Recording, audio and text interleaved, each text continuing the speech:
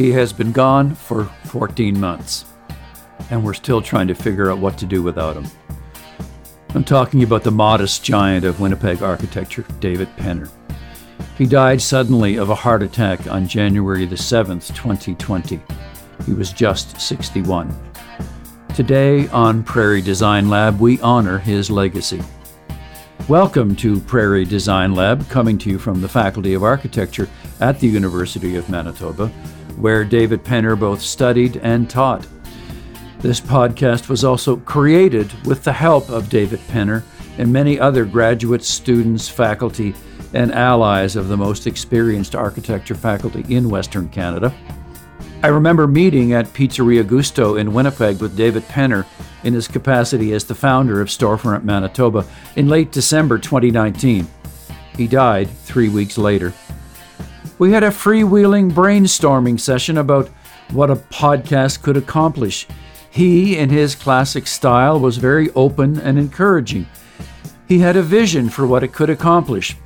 Thanks to David, his vision lives on in this podcast and in so many other ways.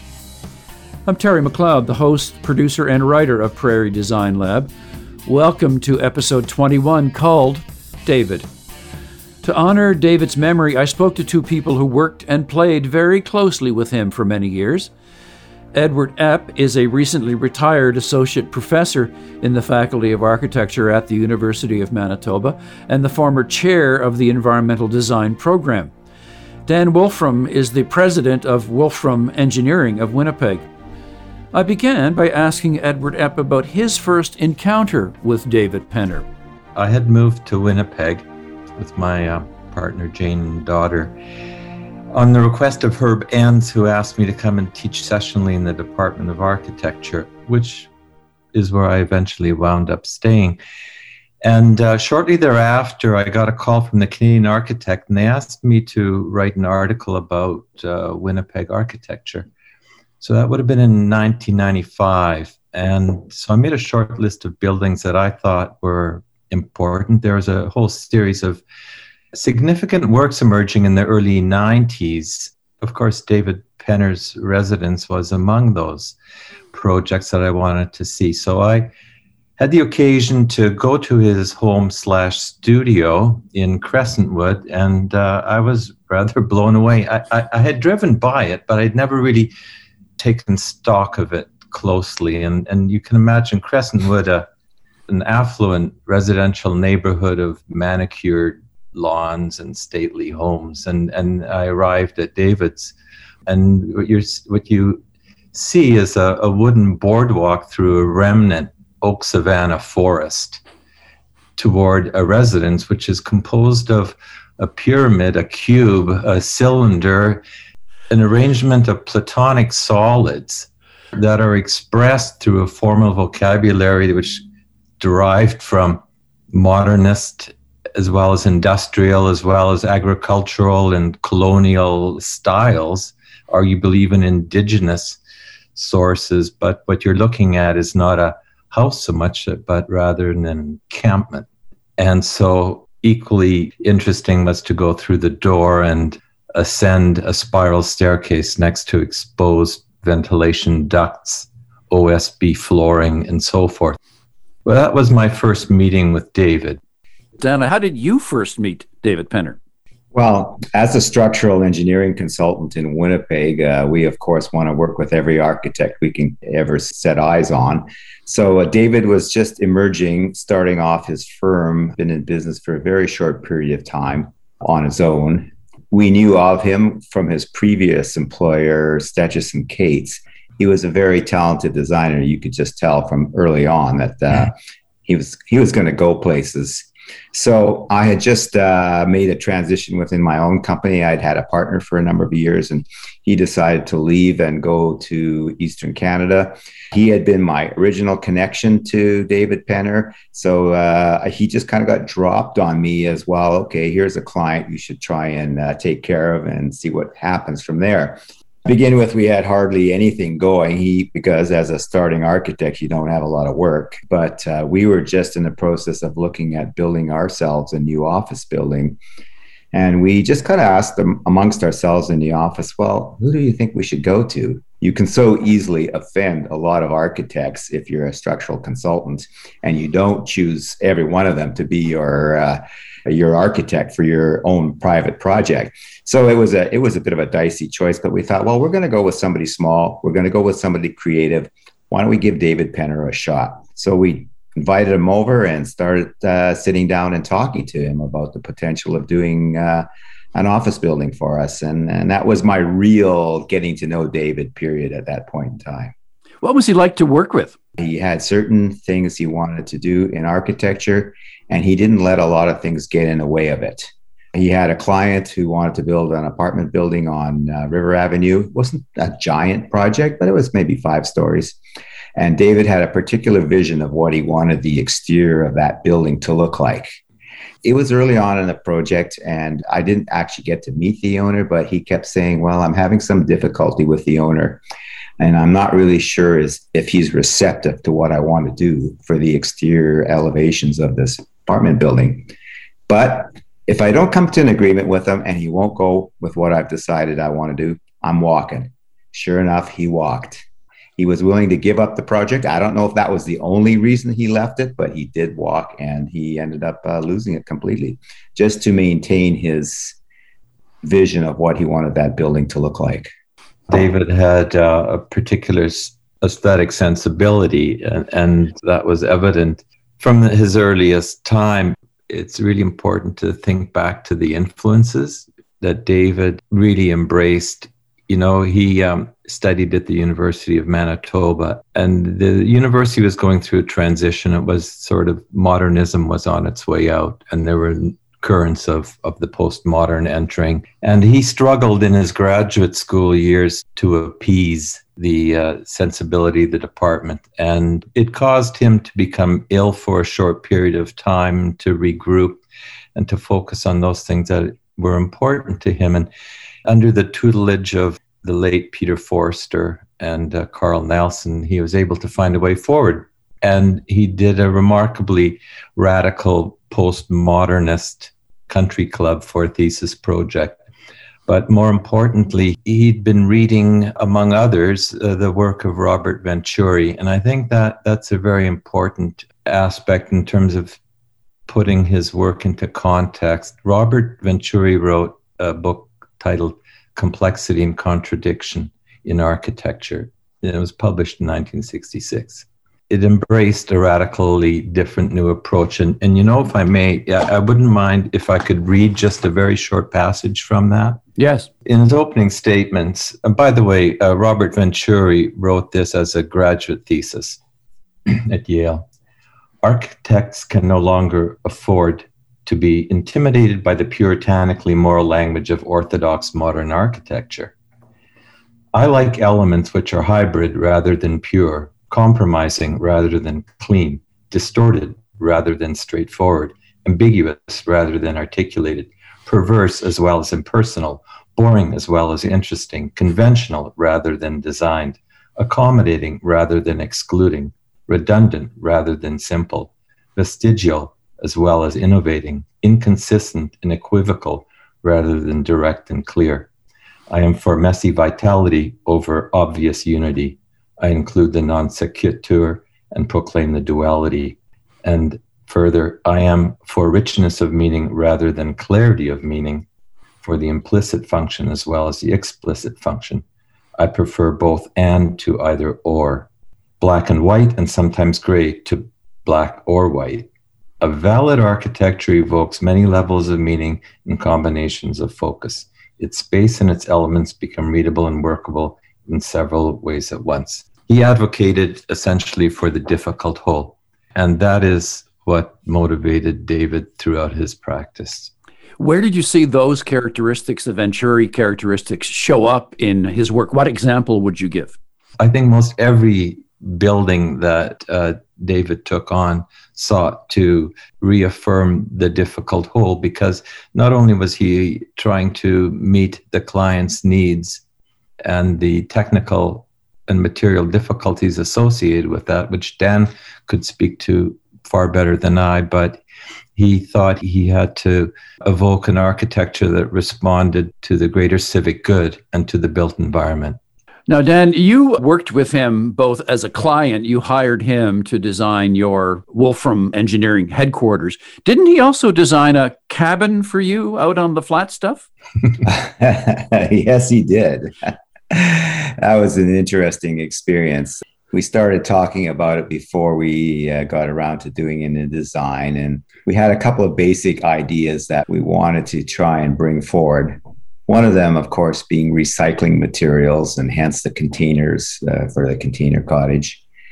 And then the whole concept of things were starting to get more and more high tech here and there.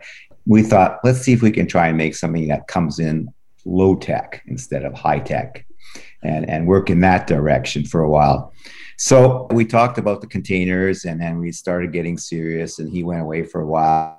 We had decided we were going to try and utilize containers as much as we could.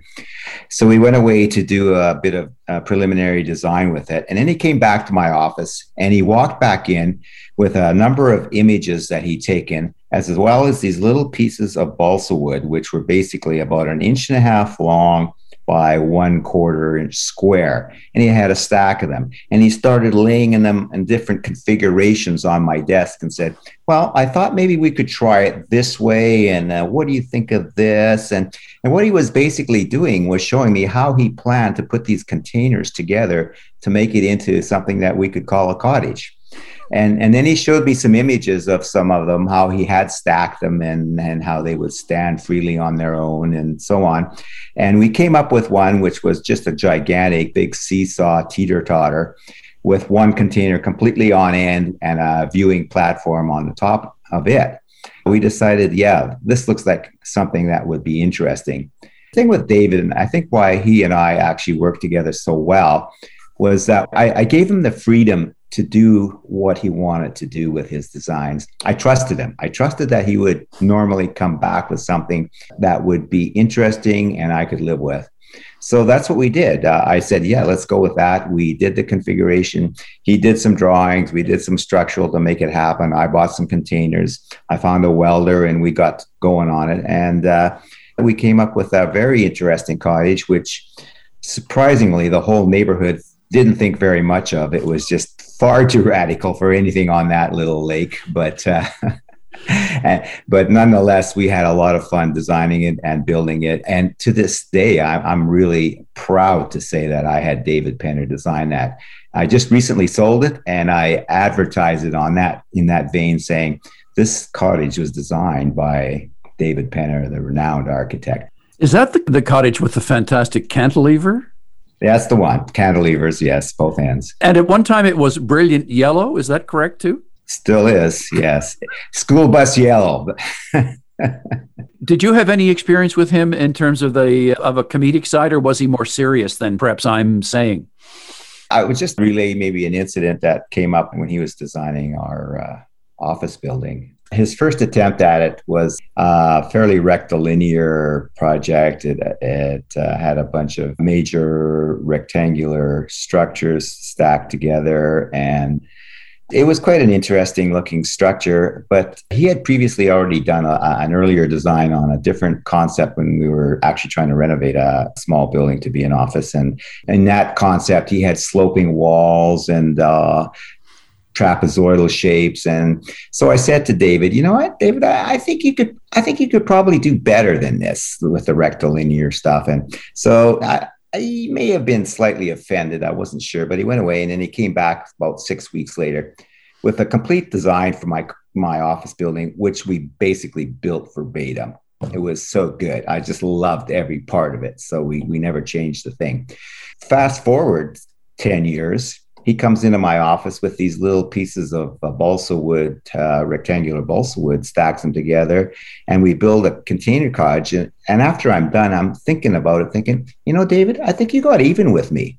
You incorporated those same rectangular shapes you started with on my office building 10 years earlier, and now you snuck it by and put it in on one of my buildings. And I think in my mind, that was his little humorous revenge to me. He was clearly a very talented designer. Why did he stay in Winnipeg when so many other architects whose careers are soaring say, I'm going somewhere bigger for bigger projects? That's an interesting question. David could see the world in a drop of water on a piece of glass. And so everything was, in David's world, the way he perceived it was kaleidoscopic. Whether you were in Winnipeg or in Paris, it really didn't matter as far as a civic setting went. And that's how he approached his work. I think he loved the prairies because it is one of the fundamental landscape types. It is the cosmic landscape. There is the land, the horizon, and the sky. The horizon was the datum for David's sensibility, really, because on the earth was gravity, and the sky, it was limitless. These were the ideas from where he could draw. And he was, in fact, drawn very much to the sky and to the landscape. And so that, I think, affected him phenomenologically, but psychologically and otherwise, he was drawn very much to the community. He was drawn very much to very fundamental relationships, beginning, of course, with his lifelong relationship with Marion, his partner, although she worked from the sidelines, and their children. And so I think a good conversation with David, gazing out at the sky from the pier at Victoria Beach, allowed David to perceive the world in manifold ways. He didn't have to go anywhere else. Penner can be a Mennonite last name. Was he inspired at all by Mennonitism? I belong to that tribe as well. David grew up in a fairly secular home. Neither of his parents were practicing Ukrainian Orthodox or Mennonite. In fact, David went to church on his own when he was growing up. I mean, he was drawn toward certain spiritual values. So he ventured on his own to find those. But being Mennonite is something, it takes a while to work it out of you. There's something genetic in the code. So I think certain aspects of the idea of a metaphysical world, whether you believe in God or not, and the aesthetic dimension and the ethical imperative, and of course, hard work, certainly were a part of David's being. What do you two know about his creation of Storefront Manitoba? What was his vision for that? Dan, do you know much about that? I do know he had a conversation or two with me when he was first thinking about starting it. David was a bit of a renegade. He did not always conform to what the RAIC might think an architect should be doing. And when he started Storefront, it was almost as if he was doing it as an outlaw organization in rebellion to the RAIC. And I didn't get into it with him a lot, but I just sort of had that sense from the conversation. I think it was an opportunity for all of those smaller, almost individual firms to get a bit of a better grip on the landscape of downtown Winnipeg. I think he worked really hard in that direction, but Ed, maybe you can add to that. This was most interesting because it was one of the first projects that David and I worked on and collaborated on with others. We formed the Architecture Fringe Fest group composed of his dear friend Jack Como, also an architect, and collaborator Richard Prinz, and a recent graduate then was Jarrett Klimchuk, who's now the University of Manitoba's architect. Anyway, the group of us got together and we wanted to do something that would allow architects who were going to be showing up in Winnipeg in 2002 for the National Royal Architectural Institute of Canada Festival. We wanted to create a series of venues they could go to, which would allow them to get into the grain of Winnipeg. And so we thought about a series of venues that would draw people's interest, into the wee hours. And then we had to sort out how we would create a map and some form of notation system to allow people to get to these venues. And out of that came this idea of creating this urban marker. And that is something that Dan had a hand in because we devised this marker, which was a 60-foot tall construction scissor jack. We raised it and draped it with a perforated cloth and a bright lime green material, and we inscribed various important sayings about architecture on it. And that traveled from venue to venue. The problem with that was, of course, that it had to be engineered somewhat because the nature of the structure. Dan. Right. It really wasn't designed to be cladded completely like that, which is pretty prone to picking up a lot of wind load. And so there were limitations as to how much wind that structure could handle before it would run the risk of toppling. So we had to give David some strict criteria. Well, okay, you can use this under conditions as long as the wind doesn't exceed 30 miles an hour or something to that effect. So it put him in a position where he actually had to monitor the winds during that entire time frame to make sure that there wasn't any risk of damage to the equipment or the people around it. It was his son, who was probably 11 or 12 years old, who had to stay online monitoring the wind speed as we took it through these different venues. It was quite the event. But, you know, the point of the AFF was perhaps the first effort that David made to connect architecture with the public in a significant way. And that, of course, led to a whole series of related events. Storefront got off to a great start, and Winnipeg hosted the REIC in 2014. For that, the Architecture Fringe Fest again reformed. The group was larger. It included Storefront members, and we devised a whole series of wonderful venues, including the first round of the Table for 1200, which was an idea that Johanna Herme from 546 brought to the table, so to speak. Among all the ambitious projects we undertook for that, that was by far the most significant. And that, of course, is part of David's legacy because he took that forward. One of the world's longest dining tables. I was lucky enough, I think I attended 3 of them. The one that I remember best was on Esplanade Riel on the bridge. And we built this table setup where we had these ultra pink rice paper spheres over our table setting. And our friends got completely aboard coming to the backyard to build this stuff.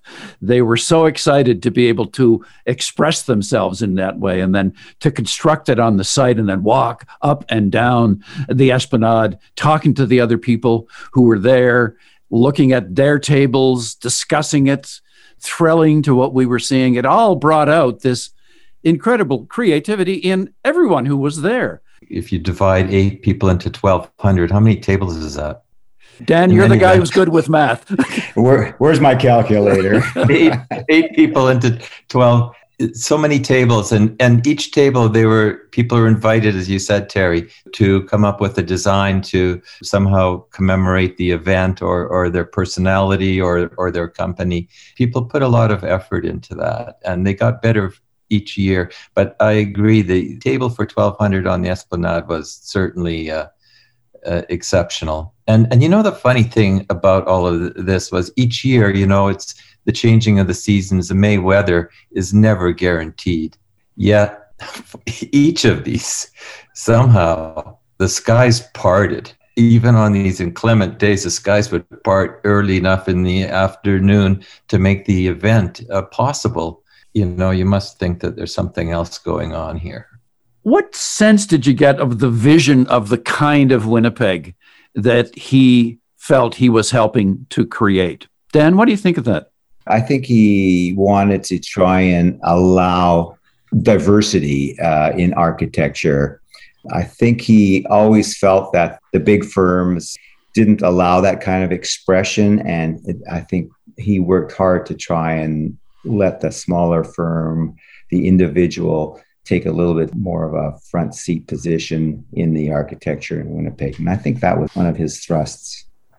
Ed, what about you? What are your thoughts on that, about the kind of Winnipeg he was working to create? He believed very much that architecture was a civic obligation and that every building should contribute to the built environment positively, not only sustainably, but also aesthetically, culturally, if you will. One of his people that he looked up to, and we actually collaborated in a competition, was the late Michael Sorkin, a renowned American activist architect. And Michael wrote, architecture was a civic right, just as public safety was a civic right, so was architecture. And I think David took that to heart. He believed that, and he encouraged his colleagues. And, for all of the work that he did within the provincial chapter, the MAA, sometimes, frustratingly for all involved, he sought to bring just a safer, more beautiful built world, whatever scale he could be working at. In an earlier episode of the podcast, I looked at the transformation that happened in Central Park and at David's contribution to that. And the transformation of that inner city park, which used to be called Needle Park and other derogatory terms, David and others helped to bring that park back and reclaim it for the people who lived there and create a very welcoming place. And I spent a lot of time last summer hanging out at the market there, talking to the vendors, buying vegetables. And I felt like I was swimming in the world of David Penner. I loved that about being there. When you look at his other accomplishments, because he did the pavilion at Central Park, the Buehler Center, the Windsor Park Library, the Little Red Library, Fountain Springs Housing, Mere Hotel, and you mentioned, of course, Ed, his own place. Which of those really stand out for you? Each one contributes to a mosaic of works, and it's not easily to thread them all together, but generally there is a pattern. I think that Dan and I were actually talking about the Little Red Library, which was a warming hut initially, and the whole warming hut phenomena in Winnipeg, which has international recognition, in which David has played a part as juror and so forth. He undertook the making of a warming hut without permission, without approvals, simply because he had a good idea and he insisted that it merited being included. So with the help of Dan and others, they created this red cube with a membrane fabric and dragged it out on the ice, put some books in it, and called it the Little Red Library. And he asked my partner, Jane Bridle, who is a librarian, to be its librarian custodian while it was on the ice. After the ice thawed and it was removed, it found a new home on Michael Nesbitt's empty lot and became the Little Red Art Gallery. And it was used as a venue to promote local artists. And thereafter, it was moved without a lot of questions being asked to a site on Hugo Street at Wellington Crescent, which is the entrance to the waterfront site on the Assiniboine River. And it found a home there. And that Little Red Library was then rehabilitated with tempered glass and secure red translucent film. And it continues to house books. Since the COVID pandemic in particular has been used regularly, and it's the books are filled by local patrons, and it's just an amazing community resource. So here's something that is so small that has such a significant architectural impact. As you tell that story, it kind of makes me well up and think of David and his passions and building community and caring for one another. Dan, though, I have to ask you, you're listed as the engineering person for the Little Red Library. What kind of engineering was required for a modest little building such as that? Well, David never tended not to use conventional materials if he had a chance to stray a bit there, and that's an example. The cladding that he wanted to put on that was totally non-conventional, and you couldn't, more often than not, you couldn't even find engineering properties to support it to make sure that, that thing's either going to stay there or it's just going to shred and blow away. So you're always working a little bit in the unknown on some of these projects for David. His cottage would be another example. Even in addition to his house, he would be using materials that certainly wouldn't be CSA approved. And so you're always going on a little bit out on a limb with David with the engineering side of things. And maybe that's why he and I got along so well. We probably both tended to wanted to try different things at different times in our careers. Dan, with respect to the cottage that he had built that you engineered, it's composed primarily of a wood frame structure, and it's clad with corrugated plastic panels, which he used he used glass windows and so forth, but he used that on the roof as well as the walls. You found a way to allow that through the code. But yeah, somehow we did get it approved. Okay, perhaps that's not something we should discuss. But I have to say that Marion had explained to me that in her recollection that if you're going to stand on the roof, it could either take a snow load or a person, but not both at the same time in the same place. Yes, that's absolutely correct. Terrible. What do you miss about him? Goodness. Yeah, we spent a fair amount of time talking about architecture and about life. We had, our children are of similar age, and Marion and Jane and David and I, we all got along. And so, as the years unfolded, we talked about many things, but we talked about architecture a lot. And he, as a practitioner, and I, as a teacher, had differing views. And sometimes we argued, but alternatively, we shared the same passions, I think. And what I really miss and what I really appreciated about David was his capacity to daydream, his capacity for free association in his thought world. If we were to meet, we would meet late nights at the bar, or we would walk our dogs. We both had Airedales. The early conversation was often about simply getting out the craziest ideas that were on one's mind and then finding a way back. And David would always take the lead on that. That is something that's really important because, and that has to do with the method of his design process. He approached every project very much like an artist. Dan, what about you? What do you miss about him?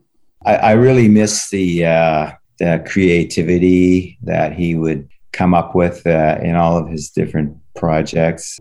I miss his willingness to take a chance, and also I miss his stubbornness that he always would stay on the course that he would start, and he would make it happen no matter what. It was very rarely that he would back off from his design desires. And I really appreciated that with him. Contractors hated him for it. His some of his buildings were not necessarily the easiest to build, but he would just work it through with them and he would make it happen. He would not give up on it. And I really miss that determination. David was always exploring new possibilities, and his palette was materials. And so he was always interested in exploring material affordances of these things. And there's no way that some of the wonderful things that he achieved could have been done without this dialogue with Dan. All of these things are subject to gravity and safety. And so, without somebody like Dan to collaborate with, we wouldn't see some of these projects. I'm so glad that you two decided to join me on Prairie Design Lab, because this podcast would never have happened unless David Penner came up with the idea and invited me out to lunch at Pizzeria Gusto, and we talked and talked and talked, and we're working on getting it going, and then we lost him. So thank you for honoring his memory and for joining us today. I'm really, really grateful for this. Thank you. Terry, thank you for these podcasts and bringing these voices to the city and to the country and beyond. It's really quite wonderful. It's not unlike, I'm not from Winnipeg originally, but I really get it. And it's people like you as well who helped to make this happen. Thank you very much. And thanks, Dan. Dan, thank you.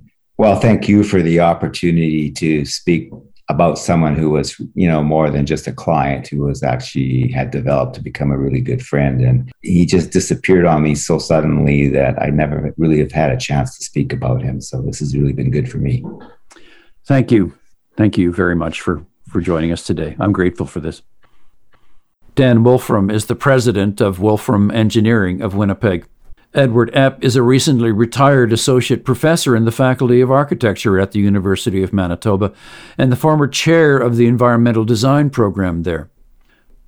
The David Penner Endowment Fund has been established as a legacy to continue David's important work in the city. Donations will support the diverse range of programming offered by Storefront Manitoba.